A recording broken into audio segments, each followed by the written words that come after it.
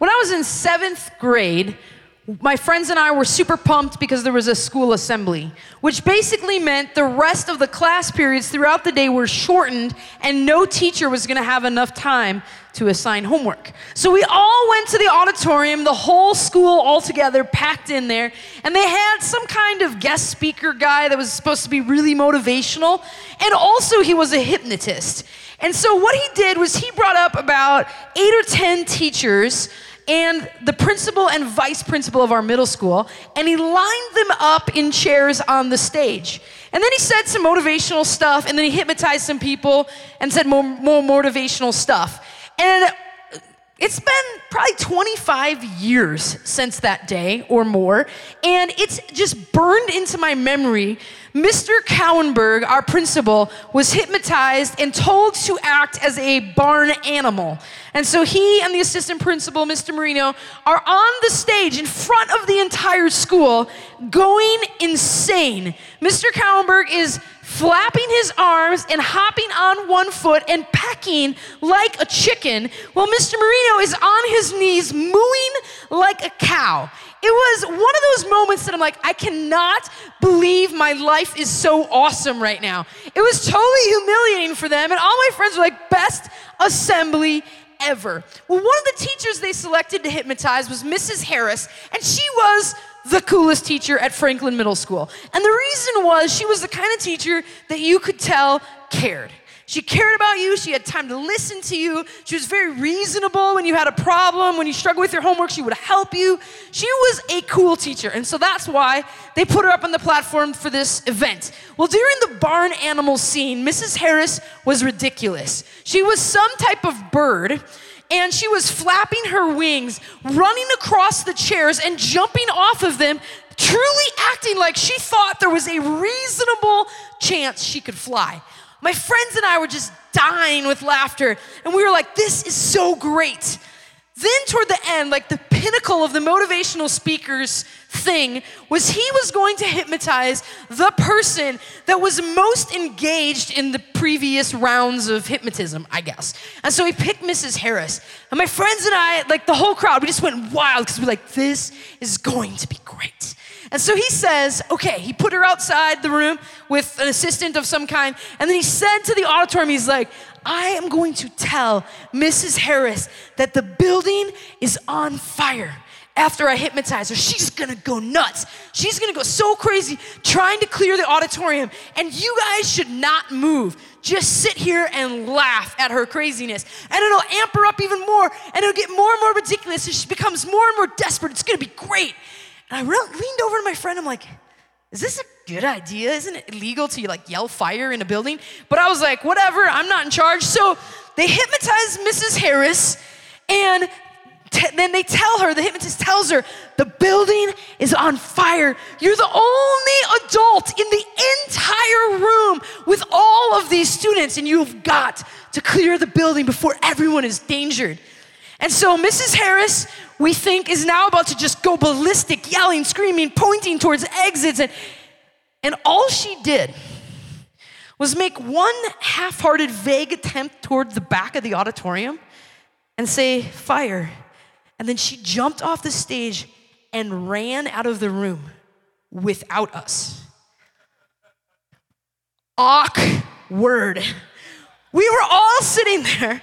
The motivational speaker had no plan for what to do if the teacher didn't care. And it just ended, like basically like that. And we were all walking back to class down the hallways, and we were pretty much hating on Mrs. Harris. We were like, I thought she was cool. I thought she cared about us. How could she leave us in some type of crisis? Like, she fought authentically through the art of hypnotism.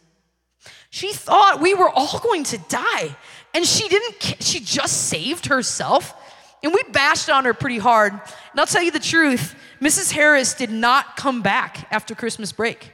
She was done teaching. I don't know if she went to another middle school or if she quit, but we never saw her again. Because I think she realized, like, she burned trust through this stupid school assembly, and when you realize someone doesn't care, you don't care what they have to say. And so you're here tonight because someone did care. Someone cared enough to invite you to 4640, to invite you back after a long absence, to bring you, to get you a ride, to somehow get you here to this moment. Because whoever it was that invited you, your friend, your parent, your grandparents, whomever it was, they did care. They cared that something urgent was happening all around you, but they weren't exactly sure how to tell you. So that's why they brought you here tonight, or brought you back here tonight, so that you could hear this super critical truth. And it really can best be summed up with a story that Jesus told in Luke chapter 15. And Jesus is talking to a group of people that has a whole lot of misconceptions about God, a whole lot of ideas. They think God's angry, that God's strict, that God's mean, that God's really into religion and rule following.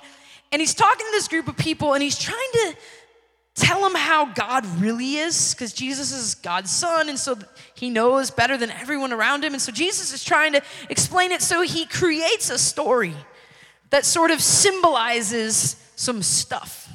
And the story is about a dad with two sons.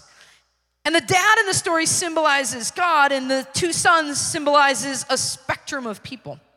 So the oldest son, he's the suck-up, the brown-noser, the Boy Scout with the Eagle Scout Award by age 7. He does everything right, everything perfect, 4.0, like never messes up. He's got his ducks in a row on the outside.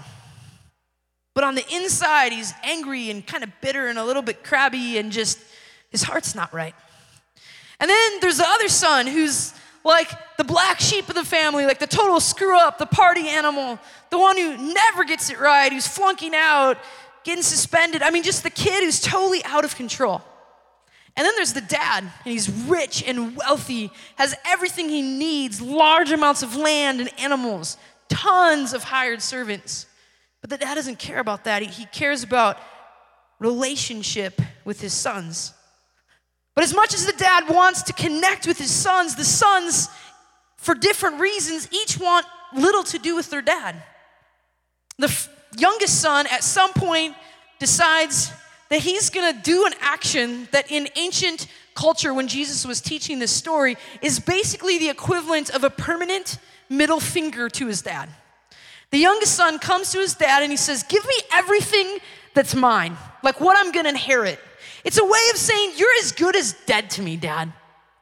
You might as well just give me what you're gonna owe me someday and peace out. I want nothing to do with you. Just a giant, permanent, I don't want you in my life. Well, the dad, he has a choice. He could basically say, heck no, not gonna do it. There's no way. In fact, I disinherit you. I'm gonna give you nothing. But he says, all right. And he takes everything he owns, he divides out the youngest son's portion, which would have required, like, in our day, major refinancing, a second mortgage on the home, selling part of the possessions, all kinds of stuff. But somehow the dad takes a chunk of his estate and gives it to his son in gold. And the son says, "See ya, wouldn't want to be you," and leaves. Completely rejects his relationship with his dad and takes off. And Jesus tells in the story that the guy like goes off and he just blows his money on ridiculous, extravagant partying and totally immoral, crazy behavior. He just blows every penny he has, to the point that the youngest son is poor, broke, alone, rejected, starving, begging on the corner for just like scraps of the homeless people's leftovers. I mean, he has nothing. And when this whole story starts to go down, Jesus' original audience, they would have scratched their heads. They would have said, yep, serves him right. That dad is never gonna want to have anything to do with that youngest son. The original audience who heard that story would have been like, that youngest son is crazy, serves him right. That dad should just turn around, put his arm around his perfect older boy, and walk off into the sunset, having nothing to do with that son again, the youngest son. So Jesus blew their minds when he describes the father in this story as the kind of guy that instead of turning with his older son and excluding, Finds himself digging out binoculars and running to the edge of his property every day and looking out onto the horizon to see if by some chance, for some reason, his youngest son would choose to return somehow. And then Jesus said, by a shocking turn of events, the younger son goes home, not for the desire to have a relationship with his dad, but basically to get more stuff. So the youngest son prepares like this inauthentic speech that says like, I'm really sorry, I'm not worthy to be called your son anymore, but just give me some food and a bed and I'll be like a servant to you. Again, the youngest son still does not want relationship with his father. But the father ignores his prepared speech. And Jesus said that while the young son was still a far way off, that somehow the dad, straining his eyes, saw the youngest son and ran to him.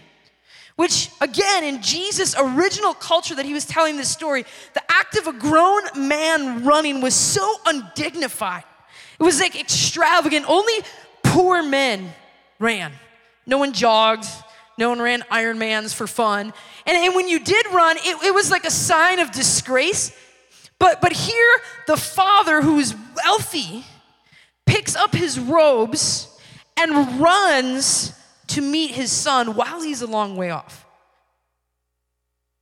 The son that basically said, I want nothing to do with you, Dad. And he runs to greet him. And while the youngest son is pouring out that speech of like, I screwed up and hire me on as your servant and give me a place to sleep, the father shushes him, embraces him, and leads that son home with his arm around the shoulder. And when he gets there, he finds his other son, right? And he says to the servants, like, we're having a party, kill the cows, make some steaks, get some good food going, invite everyone, giant, huge party. My son was lost, but now he's found. And then the oldest son gets pissed. He feels slighted. He's like, Dad, you suck. You spoil my brother. I hate you. And he won't even come into the party. And sometimes people talk about this story that Jesus created called a parable, and they say, are you the oldest son or are you the youngest son? But as I was praying about tonight, I heard the Holy Spirit just kind of explain everybody's somewhere. On one extreme is the youngest son. On one extreme is the oldest son.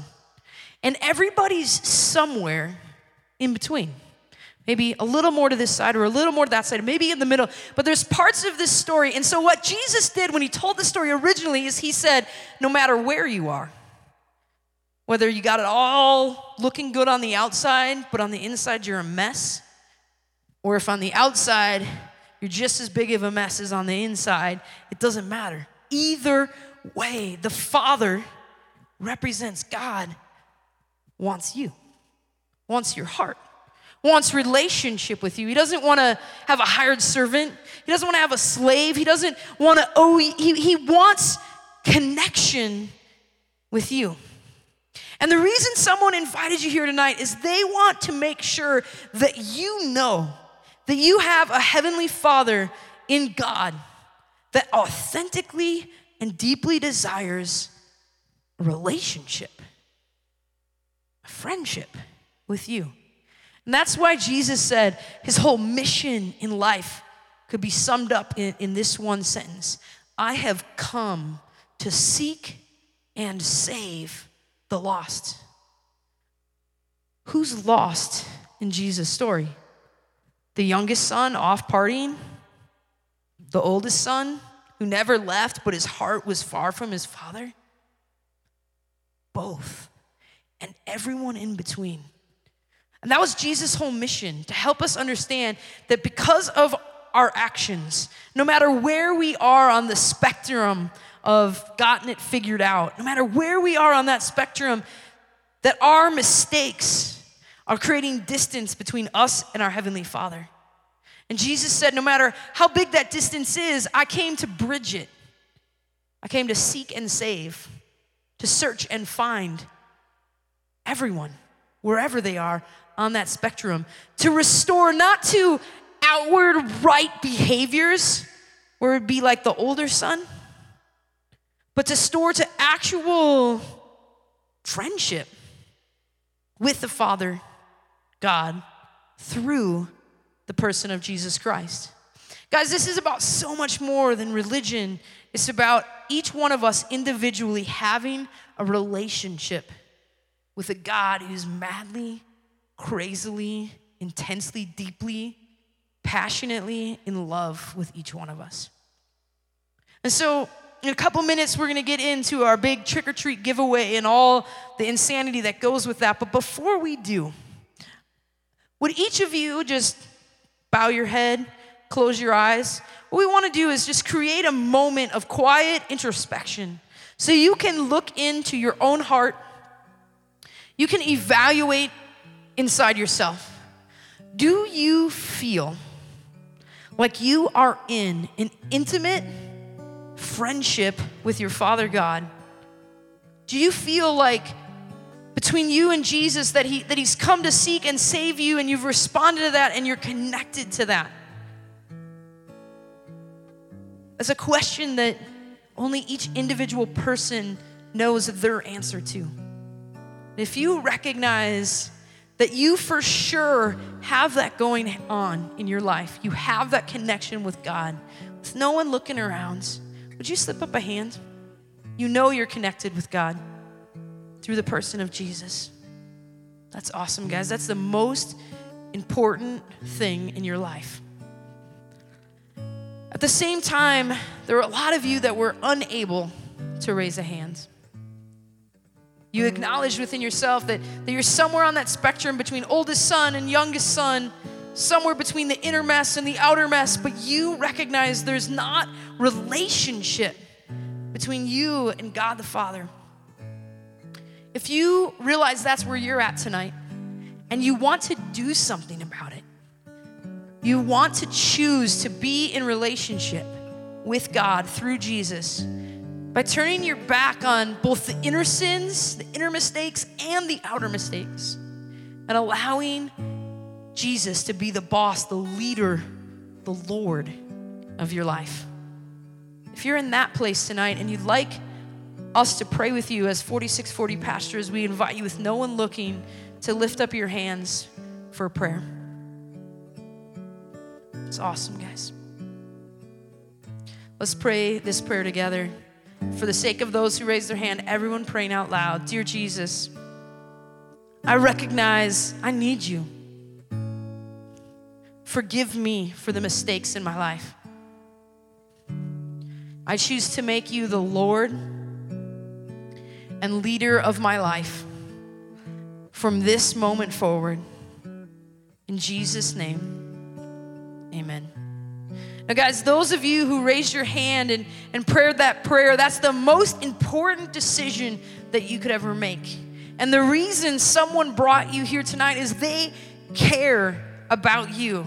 They care about your spiritual health and you growing in that faith and relationship. So please talk with the person who brought you, the person who gave you the ride, one of the blue shirts in 4640, that's our leadership team, or any one of the pastors here. We'd love to talk to you about how you can grow in your faith more and more every week moving forward. And we also want to let you know that although tonight is a special event, we also do this every Tuesday night for high school students. And so we want you to be welcome to come back on a regular basis. Some of you we see only when we do something cool. Knock it off, come in between, please. We'd love to have you grow week in, week out in your faith with God, but also in your ability to connect with one another. One of the biggest strengths about 4640 isn't our sports court or our spider jump. One of the biggest, most important things is our connectedness as a 4640 family. And so you might be coming for a few weeks or even months and not feel that connectedness yet. And we'd love to ask you to look for a blue shirt, ask for a small group, ask how you can get connected so you start to feel close to the family aspect of who 4640 is together. Thanks for listening to the 4640 Student Center podcast.